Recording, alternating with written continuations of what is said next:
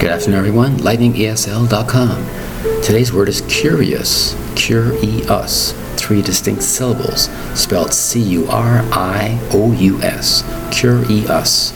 Now you look at that word and you look at the C-U-R. Why isn't there a C-E-R? It's pronounced curious. Curious. You're anxious and eager to know something. You're very curious to know about how does this work? How does that creature do this? How does that creature do that? You're very curious about things. You like to find out how things work, how things are built. Why does this happen? Where does this happen? You're curious to find out all the interesting facts about this or that, or the theories about this or that. You're very curious.